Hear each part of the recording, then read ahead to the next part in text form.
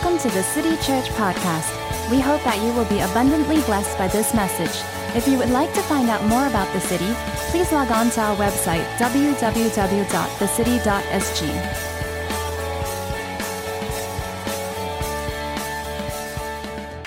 Hello, good morning, folks. Happy New Year. Booyah. No. All right. Thanks for the muted response. Happy New Year, folks. Come on, are you excited for a brand new year? Now, almost 10 years ago, I made a decision to go to a ministry school right out of national service. I felt distinctively called by God to serve Him in ministry, to work in a church, and I wanted to be equipped and trained for it. Now, that was around the time where many of my friends were pursuing their degrees, their careers, and I made the decision then, 10 years ago, good gosh, to go to ministry school and to pursue a calling in full-time vocational ministry. Now, let me be honest with you. At the time when I made that decision, I felt like the most spiritual person on planet Earth. I was like, look at all these heathens doing their heathen things, and look at me with my ministry call. Look at me pursuing the call of God with passion and fervency. I felt like the most spiritual person on planet Earth. Thank you for encouraging me. I of course made my way down to the US, and I remember distinctly it was day one of orientation. I went into a room full of people. There were about 1,000 people in there, and I was seated between two men that I've never met before in my life, and one was on my right, one was on my left. And there was this customary thing you did when you went to a school like that. You would turn and you ask, hey, what's your name, and how did you come to this ministry school? How do you come here? And so I turned to my right and I introduced myself and I said, how do you come to this ministry school? And he said that, I was a medical doctor by profession. I had my own practice. It was very successful. And then, I saw my patients die on me. And it was right around the same time I saw the miraculous power of God, and I had no explanation, no grid for it. And so I sold everything I had. I uprooted my family, and I moved to this place just to experience the power of God because I had no answers and explanations for it. And then I was like, oh, okay, cool. And so I turned to my left, thinking that I could, okay, if that guy seems, abnormal. Maybe I can find someone more on my level. And so I turned over to the left and I said, hey, how did you get here? And he said, I'm just so hungry for the power of God, for the glory of God. And so, again, this was a man who sold everything he had. And he didn't have much. And so he moved down to where we were at in this ministry school in his car. And he had no apartment, no place to stay. He was living out of his car. And he said, I'm just trusting God for provision. I only have about a month's worth of resource and finances left until I have to go back. And then I went, cool. And so I just looked forward. And I didn't feel so special anymore. Now, one of the things I realized is that there will always be better people with better motives, doing better things than I would, and honestly, I don't often see them because my eyes are upon myself. And that day, I needed a lesson in humility, And I thought for this year, as we begin a brand new year, I would like to take the first sermon of the year to chart a course for our church. I'd like to talk to us about this thing of humility. Humility as the distinctive posture of our church. Humility that defines our discipleship. Humility is the way of Jesus. Now, I won't profess to be the most humble person on planet Earth. Most of my IKEA furniture has multiple holes in it because I don't read the instruction manual. Because I'm like, no manual is going to tell me how to fix my furniture. I do it my own way. And so things are wobbly and full of holes in my home. One of the things that we discovered recently with our baby girl, Sage, is that whenever she does something, in her view, very impressive, she would turn, look at us, and start clapping, longing for applause. And of course, we hold ourselves back. It's like, we don't want to feed this, prideful instinct in her. And so we're like, it's only okay. I'm just kidding. Of course, we go, yeah, that was amazing. Put the shapes in the hole again, But all of us have this impulse, right? Have this bend towards pride, if we are truly honest with ourselves. Humility is not very often a naturally occurring thing. It's something that requires intentionality, something that we have to willingly posture ourselves to grow in. Am I making sense? And so for the first teaching of the year, I'd like to begin this with a talk on humility. And usually, if you grew up in the church tradition, you know that the first message of the year, more often than not, is about like glory, power, bigger, better. This will be the best year ever. And I believe by the grace of God that all of that is possible. I believe that in God, we indeed go from glory to glory. But before we even talk about higher, bigger, better, I'd like to call us to go lower. To go lower. I think that is first and foremost the posture that ought to be. Lower before higher. Did you know that the character trait of humility is the second most taught trait in the Bible, second only to love? One scholar counted 50 instances where love was taught either by precept or example, and in the New Testament he counted 40 instances where humility was taught. And that same scholar concludes that these two stones, that of love and humility, are the foundational stones of Christian character. All other character traits in one way or another are built upon these two stones, love and humility. And yet we don't. I've never heard someone go, this year I just really, really want to grow in humility. I'm making that my core pursuit. Like this year for my discipleship, I want to be a humble person. I want to be more of a humble person. I rarely hear that. We don't make it often a goal of a spiritual formation for discipleship. But for Jesus and the writers of the New Testament, humility was a core spiritual virtue. And I put it to you that it's more important than you think. And so this morning, I'd love to read a couple of passages of scripture to frame our time before we begin in a word of prayer. Reading first off from 1 Peter chapter 5. Hear the word of the Lord. To the elders among you, I appeal as a fellow elder and a witness of Christ's suffering, who also will share the glory to be revealed. Be shepherds of God's flock that is under your care, watching over them not because you must, but because you are willing as God wants you to be. Not pursuing dishonest gain, but eager to serve. Not lording it over those entrusted to you, but being examples to the flock. And when the chief shepherd appears, you will receive the crown of glory that will never fade away. In the same way, you who are younger, submit yourselves to your elders. All of you, clothe yourselves with humility toward one another, because, hear this, God opposes the proud, but shows favor to the humble. Humble yourselves, therefore, under God's mighty hand, that he may lift you up in due time. Cast all your anxiety on him, because he cares for you.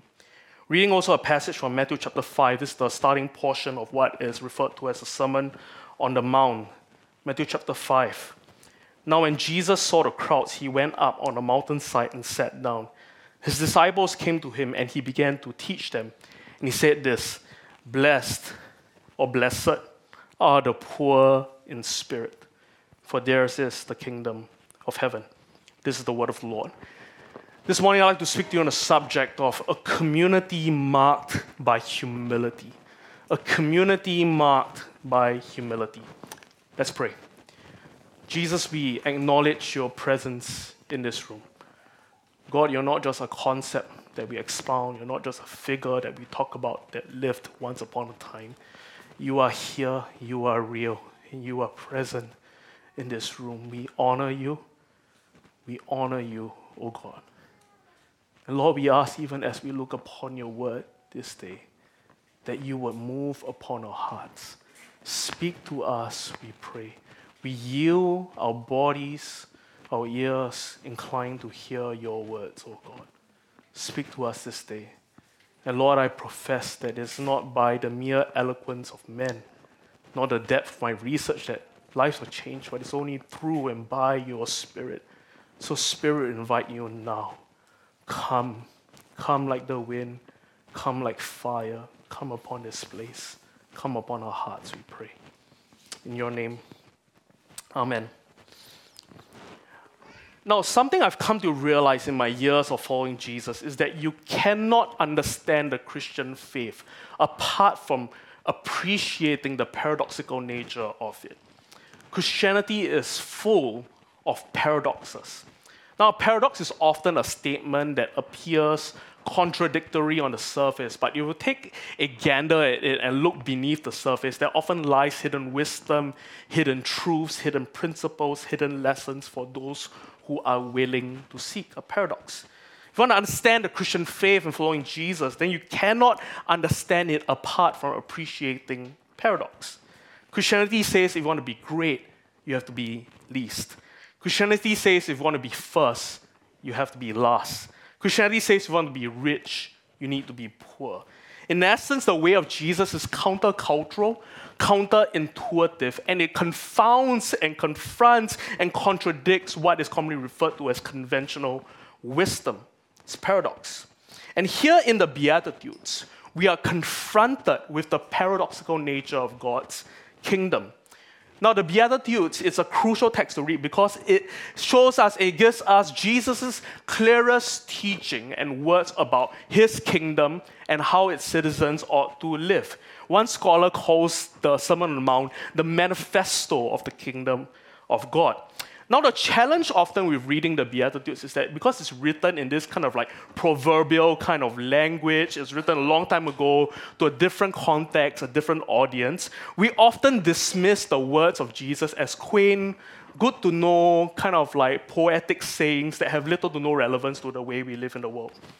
However, I believe if we're to look deeper into what Jesus is saying, we'll discover the potency of his words and the relevancy of it in this day. For today, we'll be just focusing on one line from that sermon, that famous sermon, and that is this: blessed are the poor in spirit. Now, note this.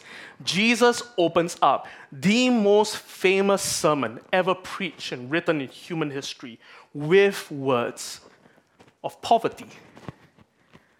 Jesus' audience then were people who were displaced and oppressed and subjugated for generations. There were people marginalized and oppressed by an oppressive regime. For the Jewish people then, they had this vision and hope and longing for a Messiah who would come and liberate them from this oppression, from this rule. They had this vision and this promise that they would be restored once again to dignity, that they would once again regain the seat of power and honor and live in prosperity. This was their hope and longing. And so if you can imagine, you are a Jewish person in that day, generations of subjugation and oppression, a deep longing in your heart that has yet to be fulfilled. And then Jesus, the Messiah, comes onto the scene. And you are amongst the crowds, longing to hear who the king will be and what his kingdom will be like. This is a loaded and a pregnant moment. Eyes were looking upon Jesus, ears inclined to hear, hearts expectant, about to leap out their chest. And then Jesus begins with these words: blessed are the poor in spirit, for theirs is the kingdom of God. What about my prosperity, Jesus?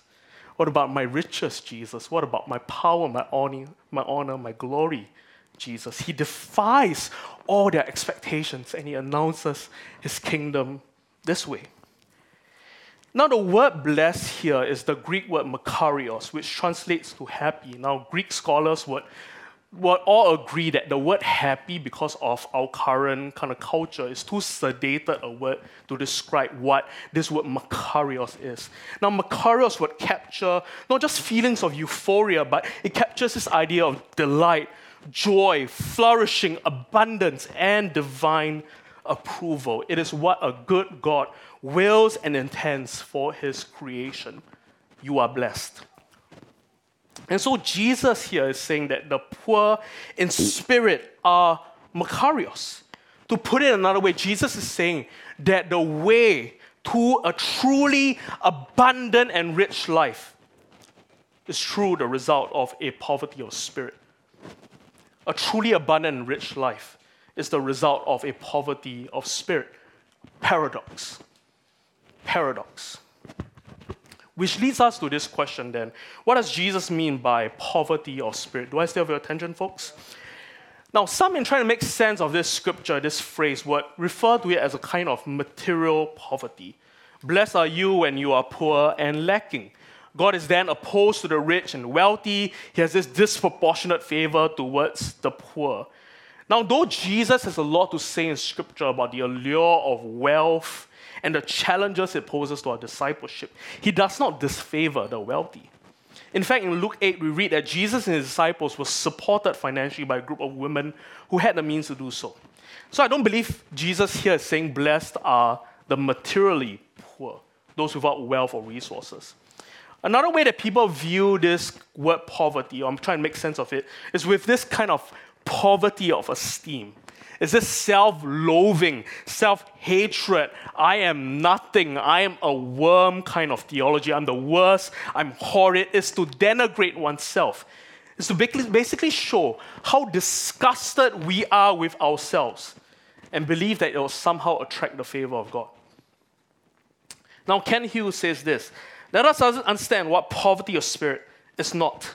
It's not the conviction that one is of no value whatsoever. It does not mean the absence of self-worth, or as one theologian puts it, ontological insignificance. It does not require that we believe ourselves to be zeros. Such an attitude is simply not scriptural, for Christ's death on our behalf teaches us that we are of great value. And so I don't think that poverty that Jesus is talking about here is about giving up our material possessions, this feeling of self-loathing, self-hatred. I don't think that's what Jesus is getting at all. So then, what does Jesus mean? Now, the key is in the choice of words that Jesus uses here. Now, this is from a commentary. Tokos, which is the word poor used here, is from the verb meaning to shrink, cower, or cringe, as beggars often did in that day. Classical Greek will use the word to refer to a person reduced to total destitution, who is crouched in a corner begging. As he held out one hand for alms, he often hid his face with the other hand because he was ashamed of being recognized. The term did not simply mean poor, but begging poor. Now, I remember on my trip to one of the wealthiest cities in the world, I was expectant to see sights and sounds and be amazed by the wonder of this great city. I was walking down the street, and one of the most contrasting sights I've ever seen in my life was this city that was known for immense wealth and prosperity.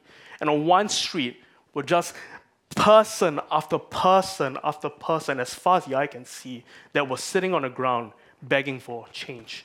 And one of the sights that I will never forget is a lady who had her face planted on the ground, her hands out in front of her, begging for change, completely dependent on the mercy and kindness of strangers. That is the word tokos. That is the word picture that we should get when we read that word, tokos, poor in spirit.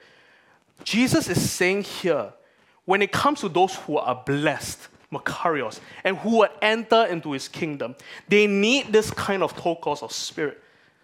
Is to say that there's something inside of them that fundamentally realizes their desperation and need for God. They can't save themselves. They're fully dependent on God, not just theoretically, but experientially. John MacArthur would go on to say this: the word commonly used for ordinary poverty was panikros, and is used for the widow Jesus saw giving an offering in the temple. She had very little, but she did have 2 small copper coins. She was poor, but not a beggar. One who is panikros poor has at least some meager resources, but one who is tokos poor, however, is completely dependent on others for sustenance. He has absolutely no means of self-support. D.A. Carson will sum this up brilliantly by saying, poverty of spirit then is personal acknowledgement of spiritual bankruptcy. Blessed are the poor in spirit. It's not just a theoretical realization, it's a deep personal recognition of spiritual need and bankruptcy. Apart from God, I have nothing, no way to hope, no way to salvation, no joy, no true lasting happiness. I have nothing. And yet Jesus calls me blessed. Poor in spirit as a virtue does not refer to a poor quality of faith. It's the acknowledgement of one's spiritual powerlessness and bankruptcy apart from Christ. those who feel their spiritual need. To be poor in spirit means you are never far away from recognizing your genuine need for God to do a further work in your heart. This is the hallmark of spiritual maturity. Spiritual maturity doesn't look like, I've listened to all the sermons in the world already, my hands are folded, impress me, pastor. No, spiritual maturity looks like a depth of hunger and thirst because we recognize the depravity of our souls and our need for God to break in. It's a genuine need for God. Humility. Now, there's no better story in the Bible to illustrate this than that of King David. You know, King David, many of us are familiar with the story as a man after God's own heart, plucked out of total obscurity, anointed king, and he went on to do mighty things for God. Now, there's a point of David's life where he allowed for this life of comfort and prosperity that God had given to him to do something to his heart. And he was eventually led to a place of complacency and compromise. And the story goes, he basically preys on a woman, gets her pregnant, murders her husband, covers the whole thing up, and then thinks that he has basically gotten away with it. Then the Lord sent the prophet Nathan to confront David. So Nathan uses this parable, right? A rich man took a poor man's only sheep and killed it, even though he had many flocks of his own. What will you do? So David, being this former shepherd, right, was so angered by the story that he said this, as surely as the Lord lives, this man who did this must die.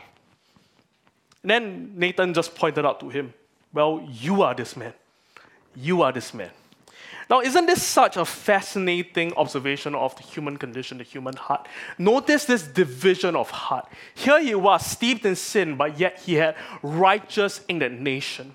And it goes to show that you can hold areas of deep passion and deep hypocrisy in your heart all at the same time. That's how deceptive the human heart is. Now, the challenge for David in that time was, in the Old Covenant, there was no way of forgiveness. There was no mercy for those who would commit willful adultery and murder. And so he comes to this place of desperation and despondency, and read about this in Psalm 51. It says this David's cry, have mercy on me, O God, according to your unfailing love, according to your great compassion, blot out my transgressions, wash away all my iniquity, and cleanse me from my sin. He goes on further in the psalm to say this, you do not delight in sacrifice, or I would bring it. You do not take pleasure in burnt offerings. My sacrifice, O God, is a broken spirit. A broken and contrite heart, you, God, will not despise. Total acknowledgement of spiritual need or spiritual bankruptcy, utter dependency on God. Well, the problem with all that I've said earlier is that none of us want to be dependent on anything or anyone. In fact, we will do everything in our power, use all our resources to make that so that we can be independent. We don't have to rely on anyone. This cultural value of independence, of self-reliance, self-sustaining is lauded and is viewed as one of the most prime and sought-after virtues. And so we don't have poor in spirit in our world, and one pastor describes it as such. We have middle-class spirit, or elite, high-cess spirits. We have no poor spirits here. And what it means to be middle-class in spirit or elite in spirit, that pastor would describe, it is to carry something within us that goes, I know better, I have my own skills, knowledge, and know-how. I can make for myself a life that is good. I can earn, I can merit, I can work my way towards salvation. I don't need God. It's a kind of functional atheism which professes Christ in name, but utterly excludes him from all major dealings and decisions of one's life. God, it's good. I got this. I'm okay. No poverty of spirit. If we look deep enough, right, we realize this impulses, this thinking is rooted in pride. It's rooted in pride. It's pride that says, I don't need God's mercy. I can find my way to self-actualize. It's pride that says, I can fix things on my own. I'm strategic, I'm wise, I'm smart, I went to school, I don't need God. It's pride that says, I can attain salvation, happiness, and a good life in and of my own strength, on my own terms. And we realize soon after that in our life, pride manifests itself as self-importance, thinking too highly of oneself. It produces this kind of Messiah complex, right? I alone am the one who can change things. It manifests itself as self-absorption, is to be preoccupied with one's desires, feelings, and interests with no regard to others. It also manifests itself as self-reliance. Through sheer will alone, I can make things happen. Hear me, folks, if the poor in spirit are the ones who inherit the kingdom of God, then the prideful are the ones who willingly exclude and alienate themselves from God's kingdom. Pride is anti-kingdom. Now, one of the saddest stories in the Bible is that of King Asa. He started out really well for God, and the Bible tells us that Asa did what was good and right in the eyes of the Lord. He tore down idols. He reformed the land during his reign, and he cried out to God in time of need.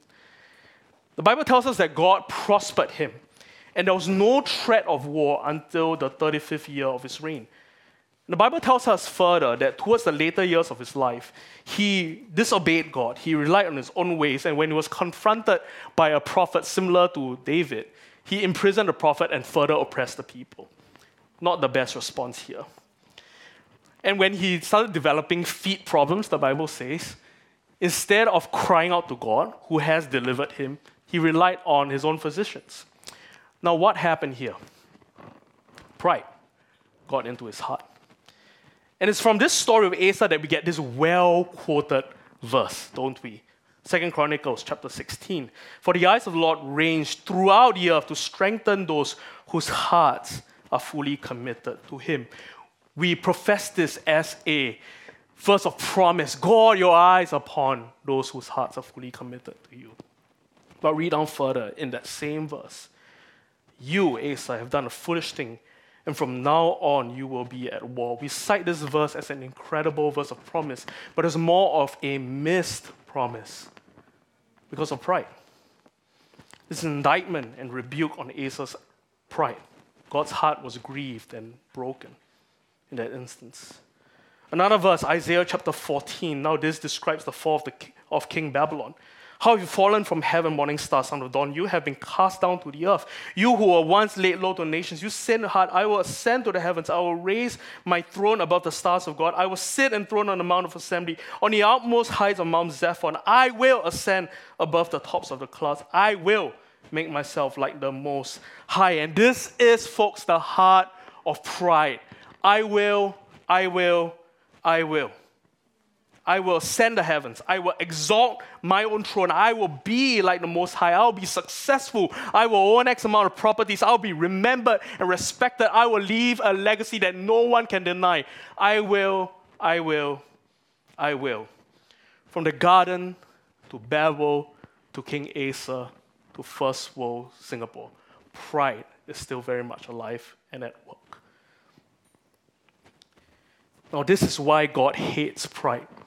Because being prideful isn't just a side personality type or a temptation for some. Pride is opposed to the kingdom of God. C.S. Lewis would say this, according to Christian teachers, the essential vice, the utmost evil is pride.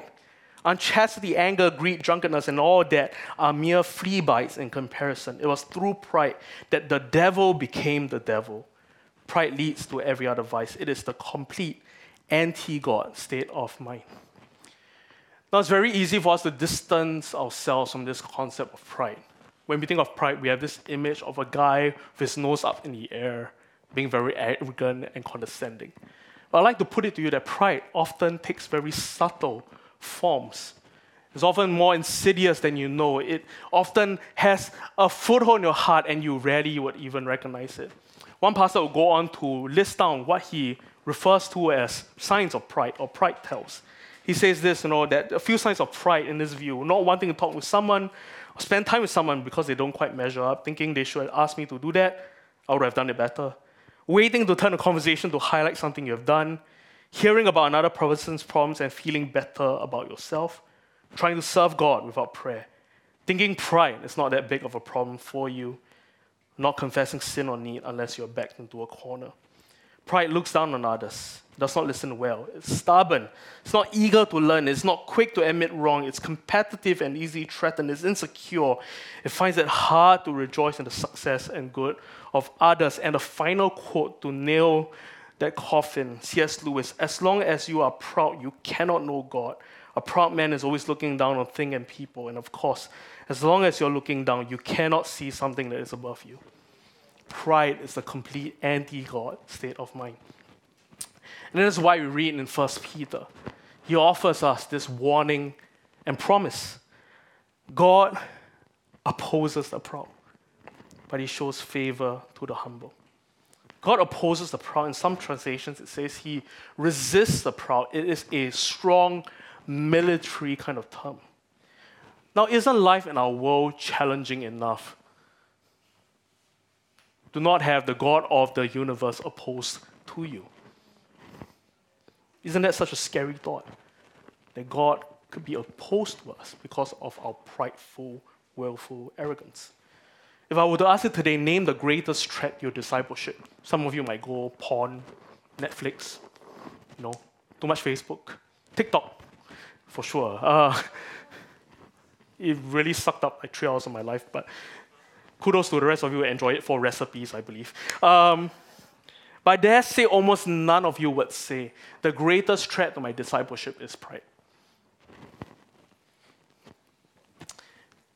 Hear me, the ultimate tragedy of pride is that it positions our lives in direct opposition to the presence and purposes of God.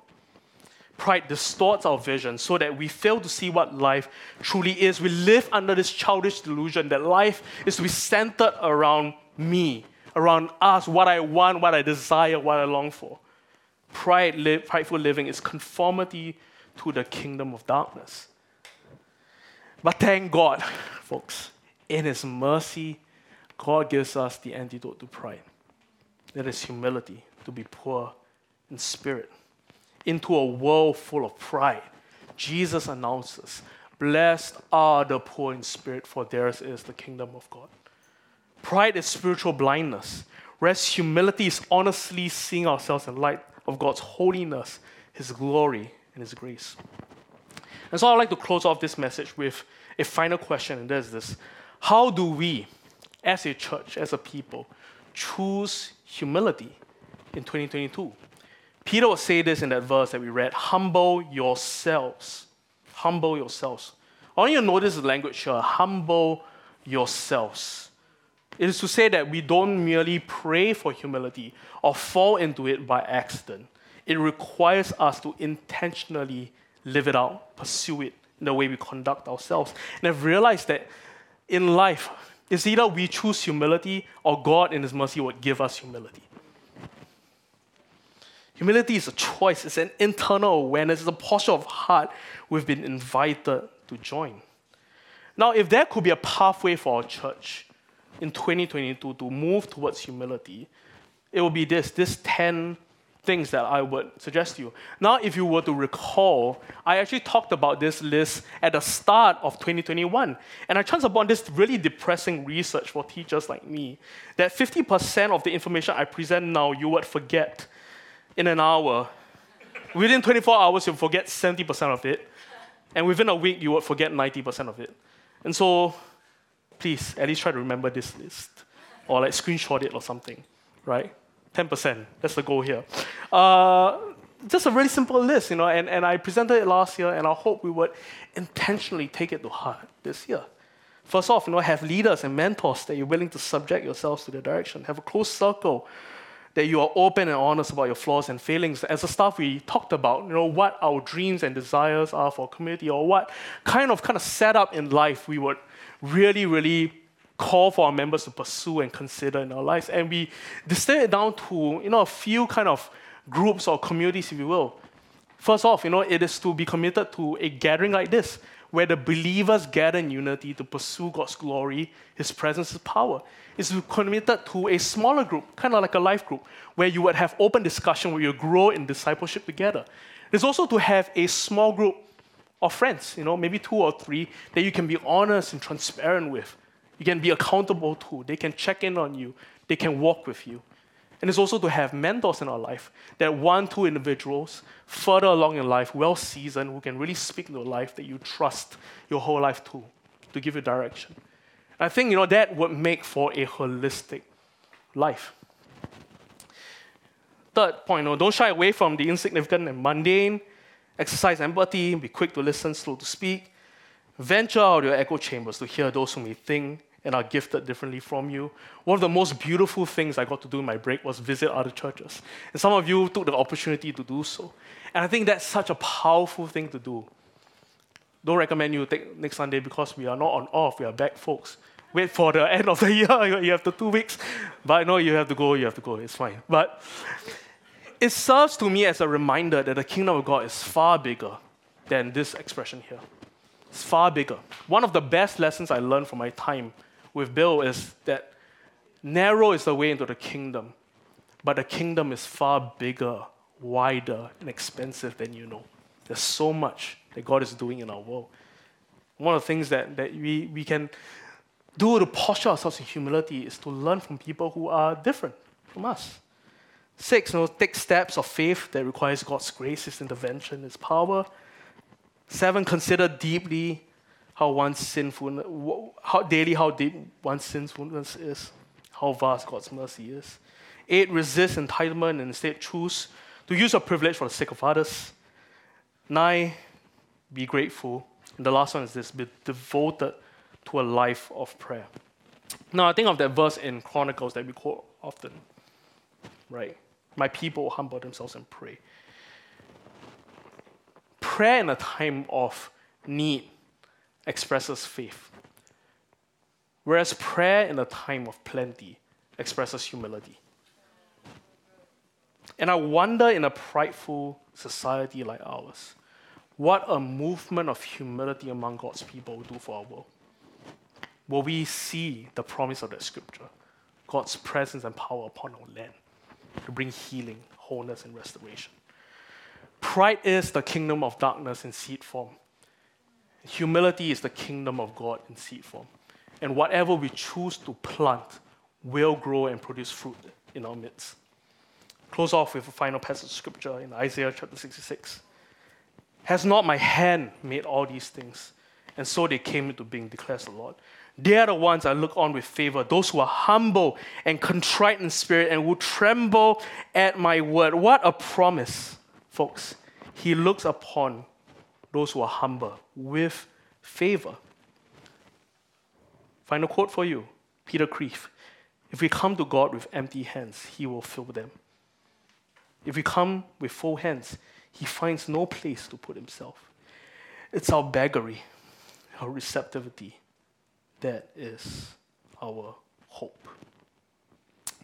Now, as I sought this year to have an inspiring word for you to begin the new year, I couldn't seem for the love of me to conjure up a word that fits within my paradigm of an inspiring New Year message.